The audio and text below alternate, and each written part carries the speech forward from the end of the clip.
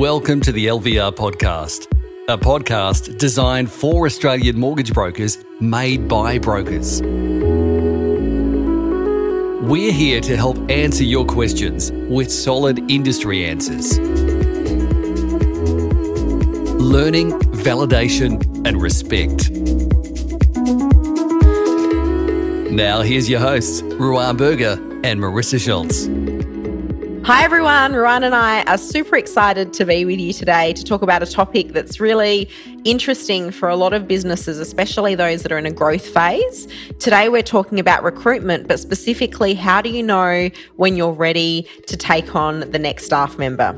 And this could be your first staff member, or it could be your 10th or your 20th. How do you know when you're ready to take on your next staff member? I love this topic. I think this is one of the best ones, purely because you can either get it right or you can, it can really not pay dividends. And I have this saying where I always say, you either recruit to grow or you recruit to fill. And the issue with recruiting to fill is you're very close to recruiting for the wrong reasons because you're too late. So I think you've got to really, really pay attention to what parameters have you built into your business to tell you now's the time to already start looking. And a long time ago, I heard someone say to me that you've got to build your business model in a way where you go, if we get to 70% activity or 70% capacity, you need to start looking at recruitment and for yourself, you've got to put it in almost as at 60, as at 70. Where do I start looking at recruitment to know that if I recruit now, it is the right time? It's that growth phase for recruitment. So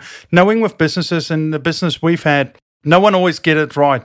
But if you're constantly looking, then it gives you at least that ability to say, this is the right person. One of the people we recruited in our business all these years ago, we weren't ready for that person. But because we were constantly looking, the opportunity was a great one. And we jumped straight away for it because it's just not that easy always to find good staff. Yeah, I mean, that's a really good point, because I think most businesses, they wait until they get desperate for needing that resource. And that's probably what you're meaning when you say recruit to fill. Yeah. You've got a desperate need for additional support. And when you are recruiting from a place of feeling that desperation, it is easy to make the wrong decision and bring the wrong person into your business because you feel like you don't have options and you feel like you don't have time. Yeah. And that can have major implications, not only on the business, but also your time, and it can actually make you go backwards rather than forwards, I think. So it's wishful thinking.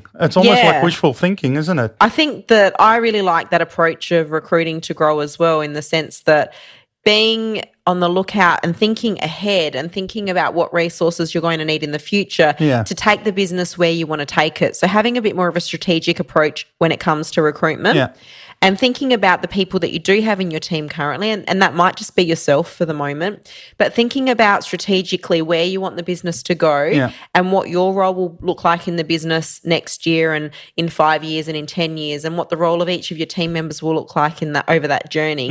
And then working out, well, what sort of plan do you need to put in place? Who do you need to bring into the business, and when do you need them to make that strategy come to life over the long term? And if you're taking that approach, then you give yourself a lot more time to do a thorough recruitment process and not feel obligated to hire someone if you don't feel like they're 100% the right fit for your team and your culture. But do you think sometimes, Marissa, and I mean, it's easy sometimes for us to say these things that have been on this journey for a long time and have seen it all, have learned through this journey. Do you think it's sometimes that easy for that person, for those smaller businesses, when at the start it's still the money that comes in versus the money that goes out? It's so easy to say, I know I should be bringing someone in now, but financially I'm just not yet there. Yeah. Look, I went through that. You went through that, right? Yeah. Every single business owner, every single broker goes through that. That decision, and it's really difficult. It's really difficult because you know that you can do the work, but you also know that you need help. And it's really difficult to let go of that money, and not only let go of that money, but you're also then taking on the responsibility of someone else's wage. And that's a big responsibility to have on your shoulders. And as your team grows, you're taking on more responsibilities and you're feeding more families, I guess. And it's a big responsibility because you don't want to just you want it to be a long-term thing. You don't want to just bring them in and say, oh, well, if it doesn't work out, I'll let them go, because that's never really the intention you should have when you are building your team. Yeah. I guess the thing that you need to think about is whenever you are going to contemplate bringing on a new staff member, it's really important to know where they're going to fit into the business and what role they're going to have. Yeah. In turn, how is that going to free up your time? How is that going to free up the time of the people that add more value to the business and do more of the higher income producing tasks that the business does? So if you can accelerate the higher income producing opportunities and delegate out the lower income producing activities, so the more administrative tasks, to someone that costs a lot less, then I've always found that whenever you take that leap and if you get the right person, your business revenue grows substantially more than the cost of that person. So I like what you just said there. So there's two parts to it. One, it's not only just to recruit that person in respect of taking stock and saying they can do this. It's about you understanding what it is, what else you need to do first and foremost for them to do the other jobs that you now going to pass on. Yeah, absolutely. Yeah. Absolutely. And I guess, whenever my brokers are considering taking on additional admin support, we always have the conversation of, well, how much time is that person going to save you? And what are you going to reinvest that time in? Agreed. So if that person's going to save you 10 hours a week or 5 hours a week or 20 hours a week, how can you reinvest that time to something that's going to build the business and help you to achieve your growth goals that you have in place for yourself? Agreed. And again, this is where you can either be early in that piece or you could be late in that piece. And that is where you need to understand very much what that person is going to come in, one, to do for you, but two, what you're now going to do for yourself. And part of this may be also for you to say that I'm going to change the way that I work because I want to get this from it. And this person, again, when it comes to training, what times are you now freeing up to make sure that that person that is coming in is a value to you in respect of doing things the way you were doing them? Because the biggest issue is if they don't do it the way you were doing it, you're going to still keep doing it. Yeah. And I know, whilst it's super scary to take on that additional cost and take that leap from going from being a sole operator to having staff, and then even once you do have staff, it's still scary every time you bring on new people because it is another wage, it's another expense, it's another financial obligation. But Marissa, can I just interject there if you don't mind? Yeah, if you were to be full-time, that wouldn't be your problem. You would almost be going, oh, Marissa, working for your business, I would love more support because I can do this. How do you manage that? So if we think of that type of business as well, because the person working full-time for you is going to go, I would take all the help I can get. I'll take all the support I can get. Why? Because at this stage, it means, one, maybe I can do a bit less, or two, maybe I can go and do one of these other things. How do you measure those things, if I may ask? Because this is your business to a certain extent with having full-time people. Yeah. Well, I guess we've had the benefit of time and seeing what we can do in terms of maximising everyone's potential. And we've been running now for 10 years. So we have the ability to see, everyone has different strengths, Ruan. Yeah. Some people are super good at the back office compliance administration side. Yeah. Other people have real strengths in communicating with clients. Other people love the credit analyst side of things. Yeah. So we've found over time that the best way of moving the business, achieving the business goals, is to have everyone doing exactly what they're good at and making the majority of their time focused on the part that they really excel in. Yeah. And it's difficult to find someone that is great at everything and loves everything. Yeah.